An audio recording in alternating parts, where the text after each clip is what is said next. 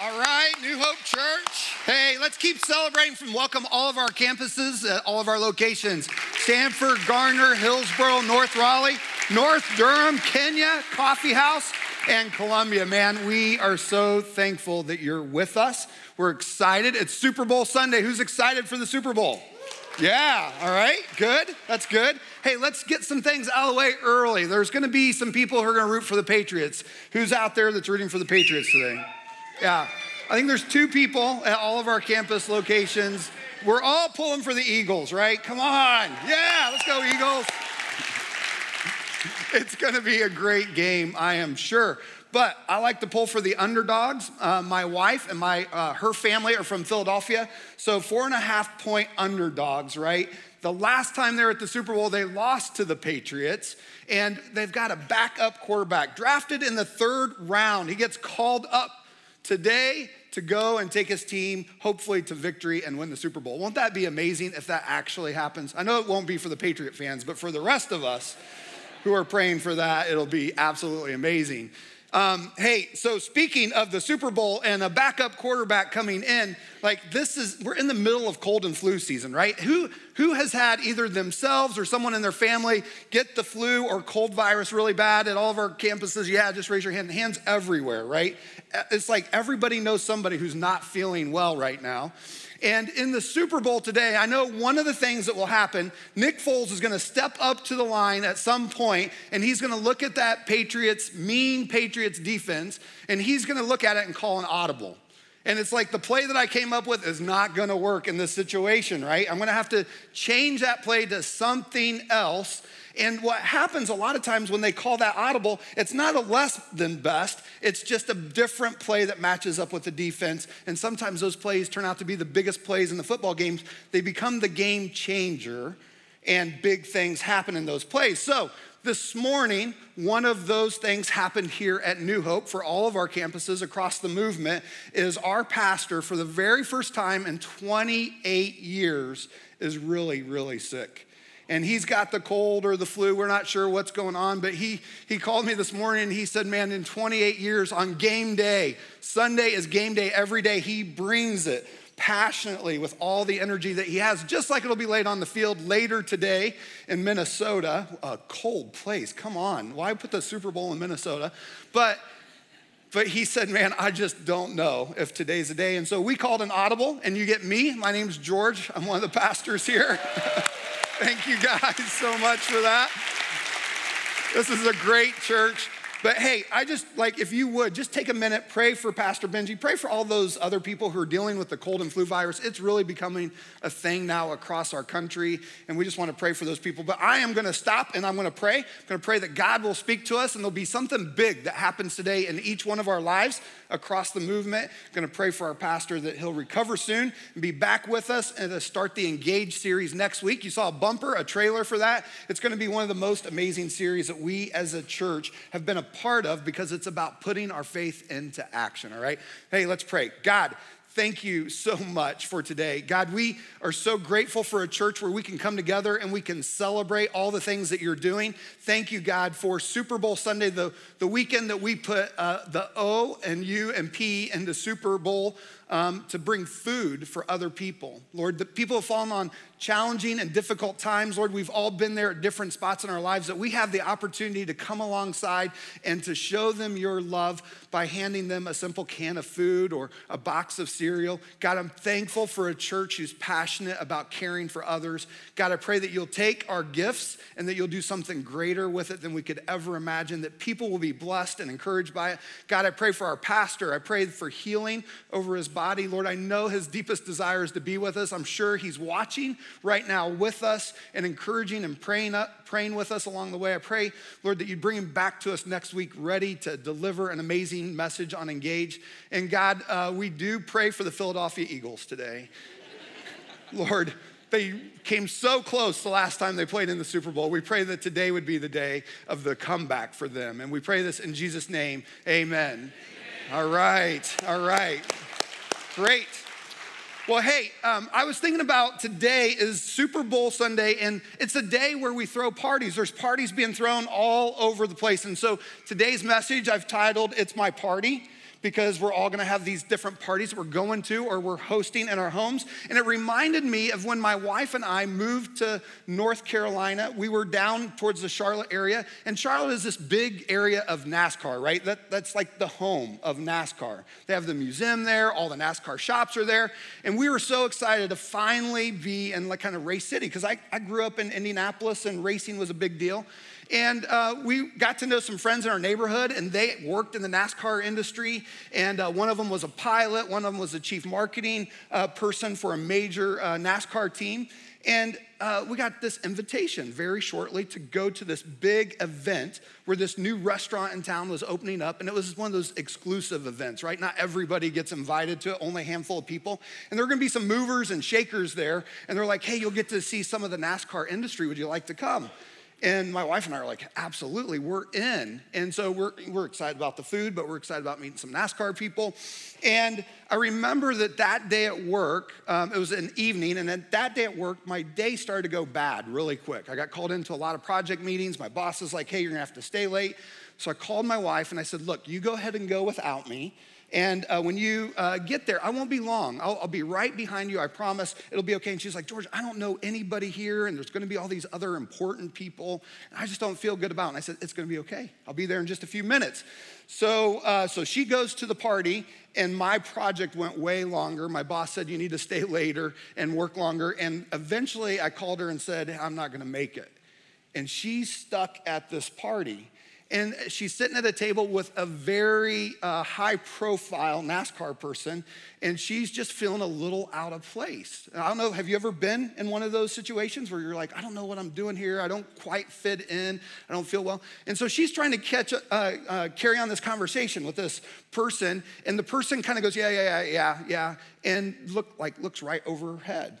And then she starts talking to him again, and he looks the other direction and looks the other way. And he was always caught up in the fact of, like, the person that's sitting next to me isn't really that important, but I'm looking for the next person who comes through the door that might be more important, right? That I can connect with, give them the heads up. Hey, man, how are you doing? How's it going? Make that quick connection, that important person to important person thing. And there's this judging or evaluation that was constantly going on and of whether or not she was really the most important person, or there was someone else that was always going to be coming in being more important.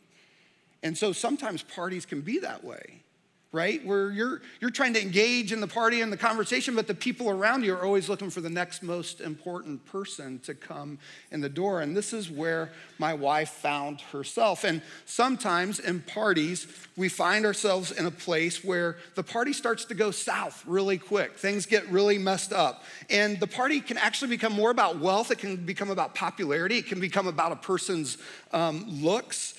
And all of a sudden, at parties, people begin to get hurt feelings. And they're like, this isn't the place for me. And there can become this conflict and bickering that starts to go on, and this back and forth. And all of a sudden, a party that started out to be really fun and everybody was excited about, all of a sudden starts to turn south and starts to go really, really bad. And the amazing thing is that the idea of parties starting out great and possibly taking a really bad turn isn't anything new. It's happened all throughout time. And today we're going to talk a little bit about how Jesus was at a party that had a similar thing going on. And so I want to share with you this idea about a wedding too, because there's this party that my wife went to that turned out really bad, but then I started thinking about a wedding, and that's one of the really big parties that happens in life, and most of us have experience with that. Is there anybody that's planned a wedding in the last year? Would you raise your hand at all of our campus locations? Yeah, I see some hands going up. Just a few short years ago, my daughter got married. And I was like, it's been so long since I've had to plan a wedding. My wife and I, it was pretty simple. In fact, she planned most of it. That's how easy it was, right? Guys, we don't really do a whole lot when it comes to wedding planning. We trust in our wives to do most of that. So I guess I wasn't engaged at the time enough to know what was going on inside of the wedding planning. And so when we get to my daughter's wedding, I'm like, oh my gosh, what do we do? What's the protocol? How does this whole thing work? And so I finally went to one of my really good friends who's a wedding planner, and I said, hey, I need to hire you. I don't know really what to do. And I said, I want to make sure that our party for my daughter doesn't turn bad, that it actually turns out really, really good. And so I need you to come along and tell me what are the right things to do. And I don't know if you guys know this, but there's a lot that goes into planning a really good wedding. Like where everybody sits is really, really important. I didn't realize that. And it's not important to keep everybody from fighting, because that's usually how the conversations start. Like you can't put her next to him or him and him together at the same table because they don't get along really well. Yeah, there's some of that, right? You want the chemistry, you want it to feel right in the party. But it really is about positioning the bride and groom in a position where they can enjoy their family and friends.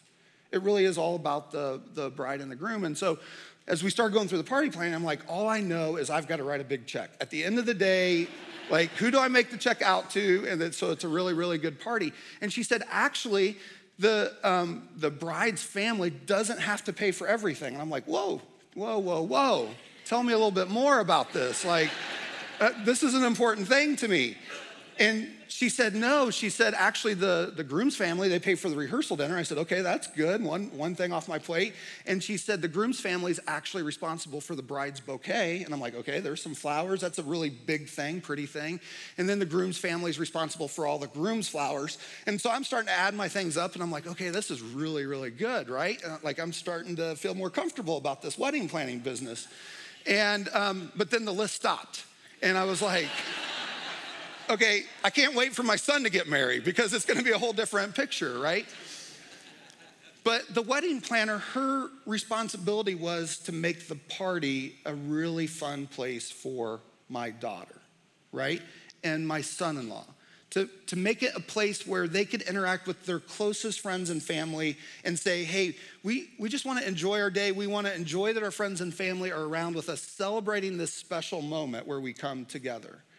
And I thought, wow, that's awesome. Like, I never really thought that all the planning, all the hard work really just went into it so that the experience of the bride and groom could be the best possible experience where they could really enjoy everything that happened. It's not just about them standing up front and saying their vows. That's an important part of a wedding, right? It's not about them being at the head table and cutting the cake and getting all the pictures taken, but it's really around this community that throughout the evening or throughout the day, whenever the wedding is planned, that there's this opportunity for people to come together, right? And just have a really good time without there being a lot of drama.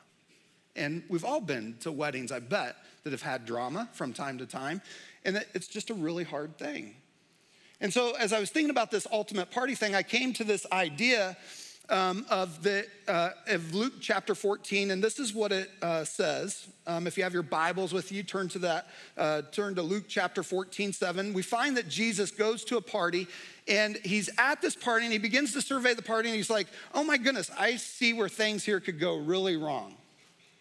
And instead of jetting, instead of saying, I'm out of here, I don't want to hang around, I'm not good with drama or anything else, Jesus decides to hang out a little bit and engage people in the party. And he's hoping that there'll be a different outcome, that people at the party will see something different than what they came to the party to get out of it for themselves. And what Jesus really wants to do in this passage in Luke chapter 14 is he wants to bring life to the party. So this is where we start. In Luke 14, it says, now, he told a parable to those who were invited when he noticed how they chose the places of honor, saying to them, in verse 8, when you are invited by someone to a wedding feast, do not sit down in a place of honor, lest someone more distinguished than you be invited by him, and he who invited you both will come to you and say to you, give your place to this person, and then you will begin with shame to take the lowest place.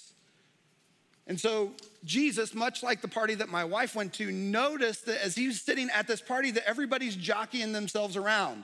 Much like at a wedding party, if people are left up to their own without assigned seats, they'll begin to work their way to the head table if they can to sit closer to the bride and groom.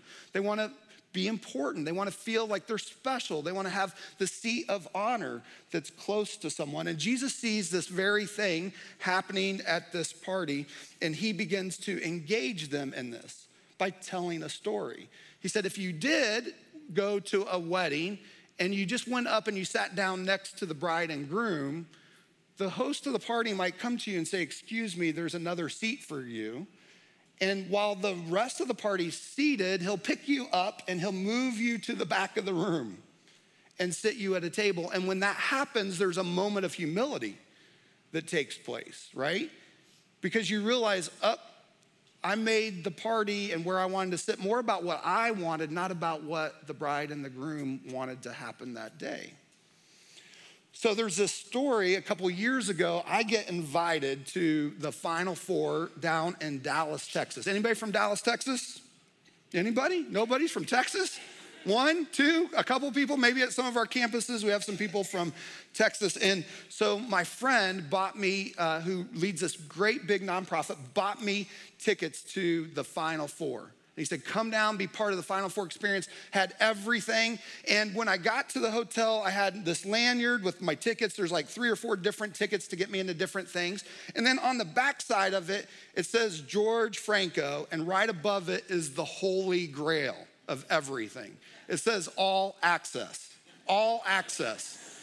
And I'm like, I have access to everything. I'm a VIP, a very important person. Like when I show this, I get to go everywhere. I get to do everything. And so I'm pumped. And one of my best friends got to come with me.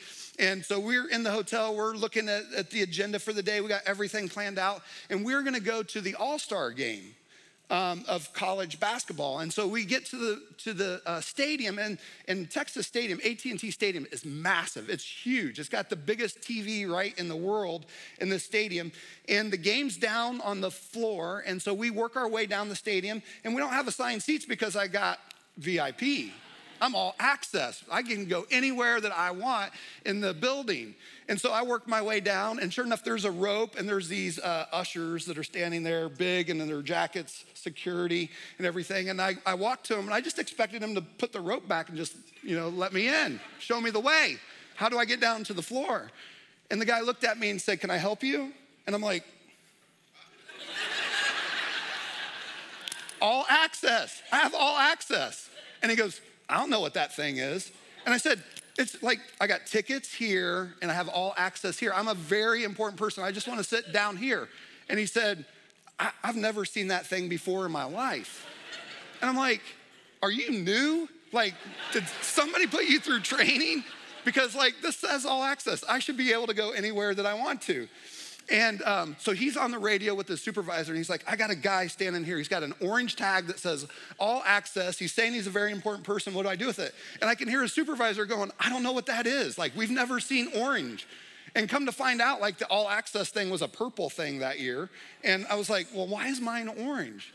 So I didn't want to make a big scene or put up a big fight. And I'm like, well, I'll just go back and sit a couple rows. And I sat in the general population. And I was like, man, this stinks, man. I'm a VIP. They should know better. So we go home, and the next day, we're coming back to the stadium for one of the games, and we're fighting traffic. We're running late, and all of a sudden, right next to the stadium, I see a sign. It says VIP parking, and I'm like, that's me. I'm VIP. So I fight through the traffic. I get into the turn lane. I pull in, and it says show pass. And so I just pushed it up against the window, and the guy stood in front of my car and said, stop. He's like, and I was like, there must be some confusion. So I roll down my window, and he comes over and he says, hey, this is VIP parking. I'm like, yeah, did you not see this? I waved it. And he was like, I don't know what that thing is. I'm like, you gotta be kidding me. What do you mean you don't know what this thing is? Let me explain it to you. It says all access. And he's like, sir, we've never seen that before in our life. I don't know what that thing is. And so he stops all the traffic, which backs it up all the way into the street. And much like Jesus is telling this group of people at a wedding party, we're gonna reseat you. All the traffic had to stop for my little car to get all the way back out through the traffic line into the general population. And I'm like, this stinks. What is the use of having VIP access? And so later that night, we're back at the hotel, and I went and found my buddy who invited me to this to the Final Four and had given me all these passes. And he was a relatively big charity event. And I said, hey, I'm having a problem. And he said, oh, I'm sorry. Like, we want you to have a really good time. What's going on? And I said, well, I got the tickets, so we got in. But everywhere I've gone and I show them this all access pass, I said, they don't let me in. They're like, we've never seen that thing before in our life. And he sat there for a minute, and you could see him get embarrassed. And he goes, we just meant that you're a very important person to us. We printed those out on the computer just the other night and slid them into your ticket thing. I'm going around telling everybody I'm an important person.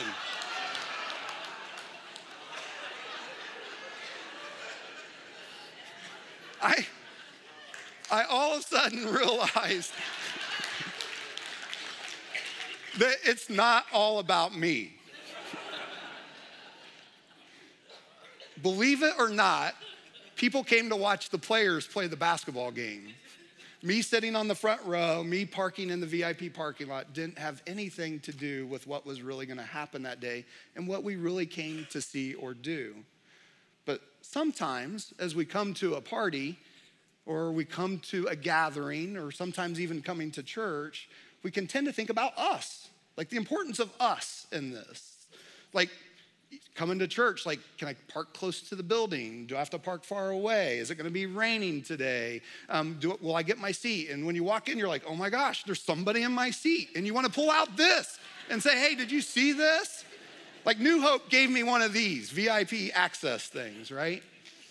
And sometimes when we're going around through our communities, it can become like our days are busy and we got a schedule to keep and things to do. And if you're anything like me, when it becomes about me, it's usually behind the wheel of a car. And I'm like, what are these people doing? Like, how come they're driving so slow? Why don't they get out of the way? Don't they know I'm 5 minutes late for my meeting? And then you're in traffic, right? And you see the sign that says merge to your left, but everybody's out in the right hand or the left-hand lane all the way down to the orange barrels, right? And then they're just trying to force their way over in front of you. And man, there are just some times where I'm like, you are not that important of a person. I've got places to go. And I'm right on the bumper in front of me. Like, you're not getting in here. You're not getting in here. The zipper method does not work in traffic. I'm convinced of it, right? And then I'm reminded that it's not all about me. Like, how do we put other people in front of us? How do we keep the focus on what the priority is? In Jesus' life, he came and he said it's about others. He came to serve, to be a servant leader. And so in our lives, I wonder what our communities would be like if we always put other people in front of us. If at the grocery store, the lady with the 3 kids that are screaming and yelling and running all over the place and grabbing candy bars and throwing it into the grocery cart, and mom's trying to get her stuff onto the conveyor belt, or she's standing deeper in the line, if we just stopped for a minute and said, hey, can we help you? Would you please go in front of me? I know this is a challenging stage of life, and I just want to help you. Like, get to where you're going. What if we stopped a little bit longer to hold the door open for someone? I mean, have you guys been in that spot where you open the door and you look over your shoulder and you see someone coming, but you're like, they're 12.5 feet away, and I can let the door go because I think I'm in this safe zone. But what if you just paused for a second longer and held the door open for them and then greeted them? It's not your job, it's not your duty, it's not your responsibility, but for a moment, it begins to take the focus off of us. It begins to put the focus on other people, which Jesus did in his ministry. And as disciples of Jesus, as followers of Jesus, he's asking us to do the same thing, to live a life where we put other people in front of us. And that's one of the things that Jesus said, if you're gonna throw a party, realize that the party's not all about you. The party's not all about you. So I think it's an important principle. I think it's one that here at New Hope that we follow really, really well. So when we come into a worship celebration and the room is really full, that we're willing to move over a couple of seats to open up a seat for another person.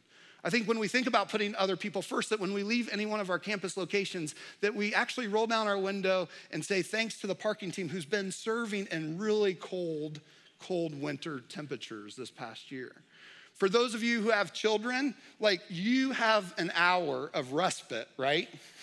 you're like, oh man, I get to worship, it's just quiet. Like I don't have somebody pulling on me saying, hey, can I have a piece of candy? Can I do this? Mama, did you know this thing? You get a moment where you can sit and be still and you can hear the voice of God. But going back to pick up your kids, sometimes it takes a while to get them checked out of the room because they gotta get their diaper bag and their coat and all the other things that come with checking out your children. But to take a moment and say, hey, thank you so much for serving me today and caring for my daughter or caring for my son. You guys are amazing back here. Thank you for doing that.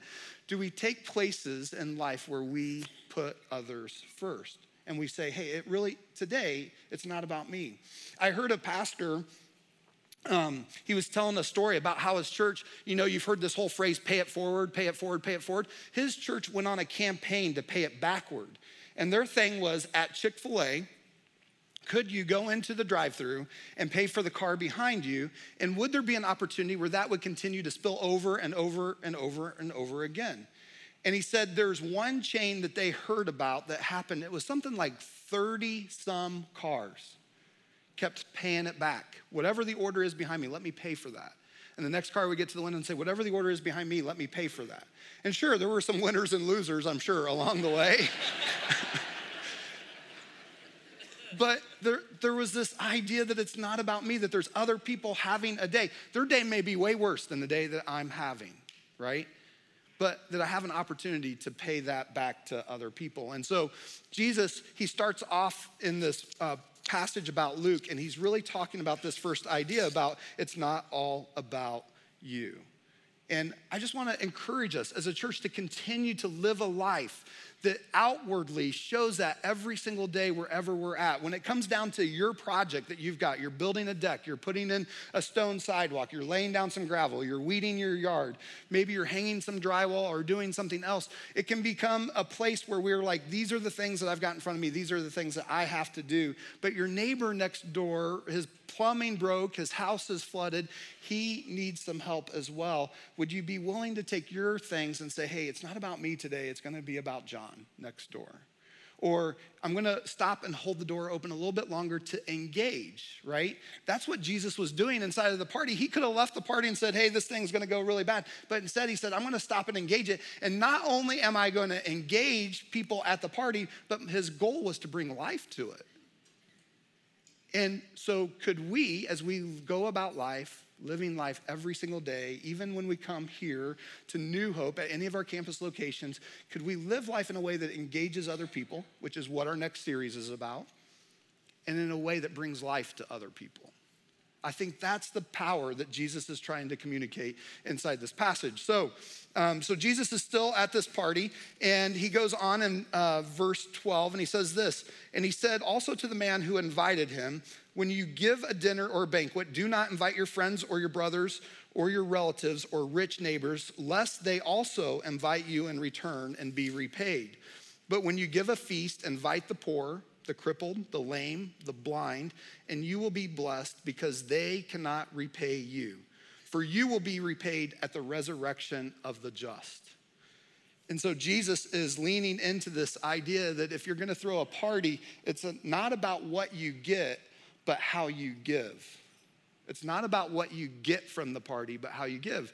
And so, I don't know, when our kids were growing up, we started inviting people, when they had a birthday party, we'd say, hey, you could invite a couple of your friends. And so they'd invite a couple of their friends.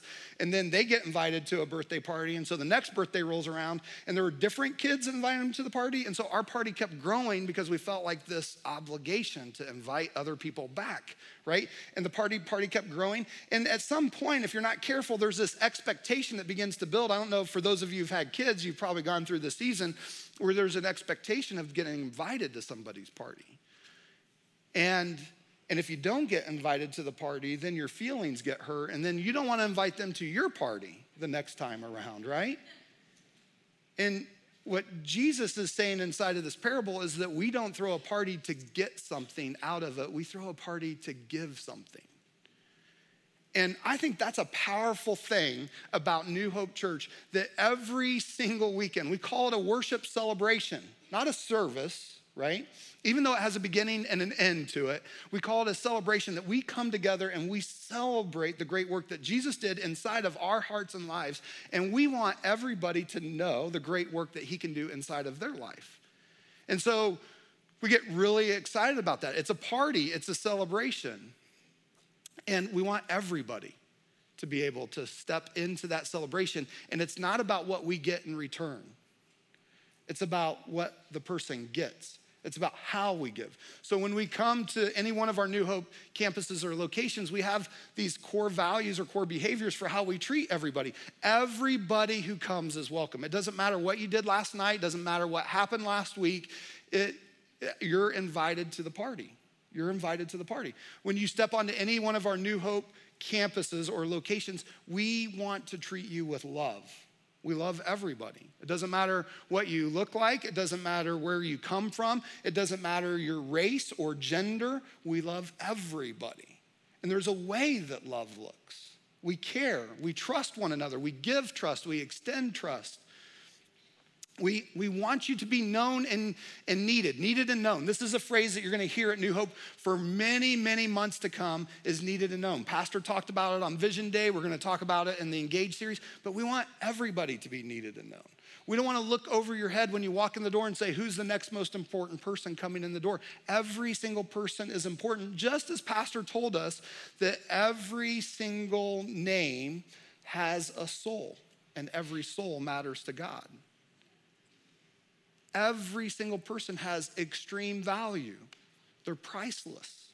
And so when they step onto a New Hope campus or location, we want them to be needed and known. We're going to treat them as if they're priceless and they're cared about because they're a child of the King, of the one true God, every person.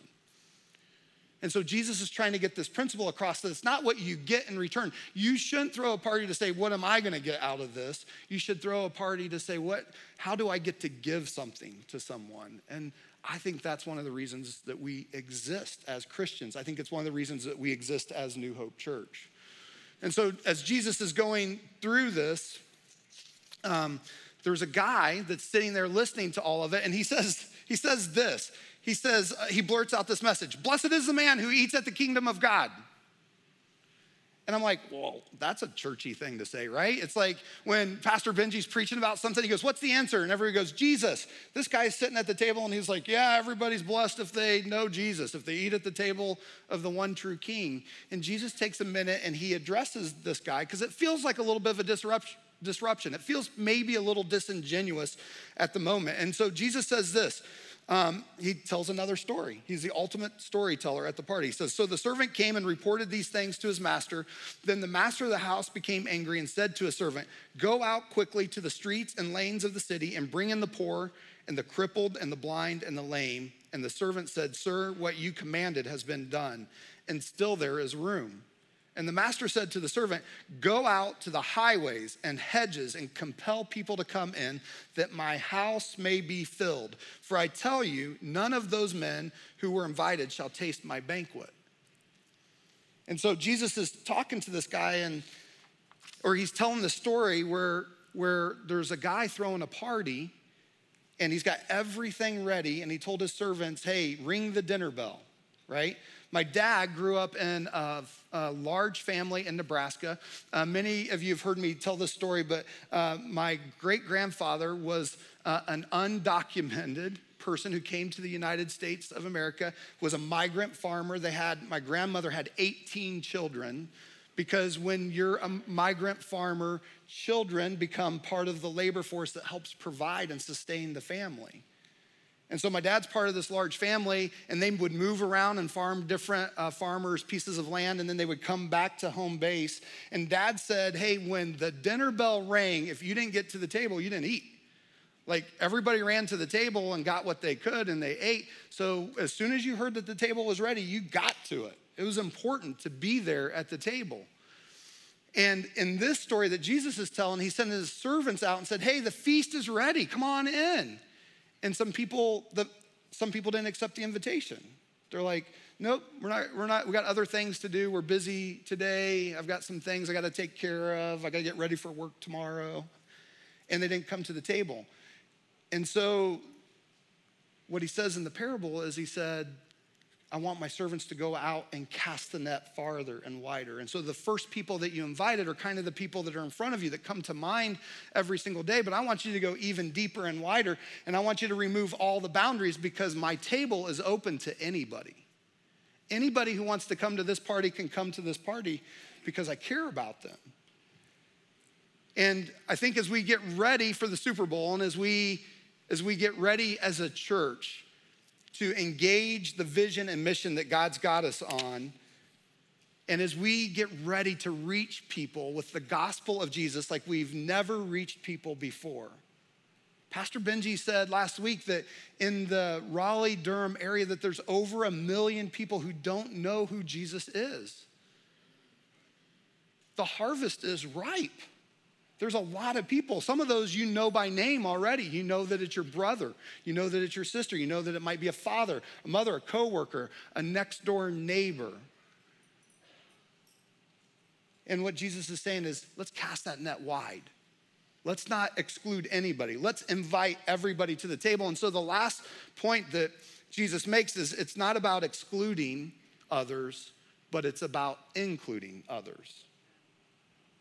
And so in this season, as we as a church get ready to carry out this amazing vision that God put in front of us last week at Vision Day, and if you missed the Vision Day message, you can go online and watch it. You can go to your YouTube channel and watch it as well.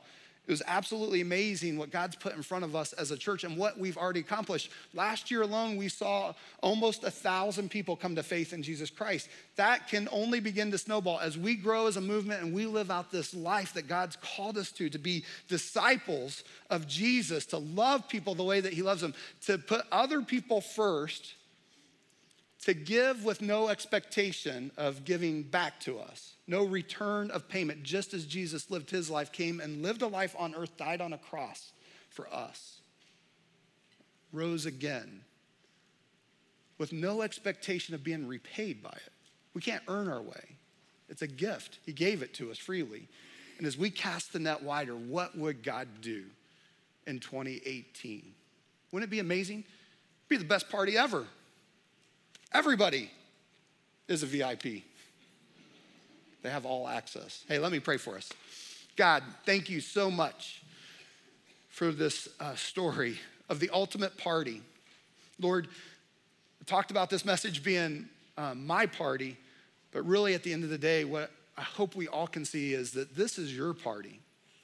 We don't hold on to it tight with tight-fisted hands, but we're open-handed and we say it's yours, God. We pray that we'd be able to keep these principles at heart that would allow us to not always focus about us. We know that you love us. We know that you died for us. We pray that we would hold on to that deeply. Know that we're a child of God, loved by you. We can't earn anything for our salvation on our own, Lord, that you just gave it to us. I pray that we would think, Lord, about how we give with no expectation in return. And that we would look for opportunities every single day to put others first and to give in the right way with the right attitude. So that other people, when they see us, see a reflection of who you are, how amazing you are. That other people will know that we are your followers, your disciples, by the way that we live life and the way that we love one another around us. Lord, we get the opportunity to do that, to model that. The scriptures say that we get to be your ambassadors, that we get to carry that message and those actions and be you here on earth to other people.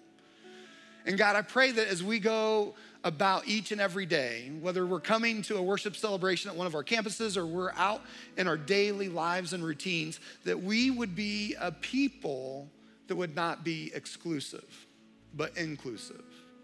That we'd look for the people on the fringes and we'd say, those people matter to God. They have a name, they have a soul, they're priceless, they're valuable, and God, you love them, and I love them too, and I'm inviting them to the party.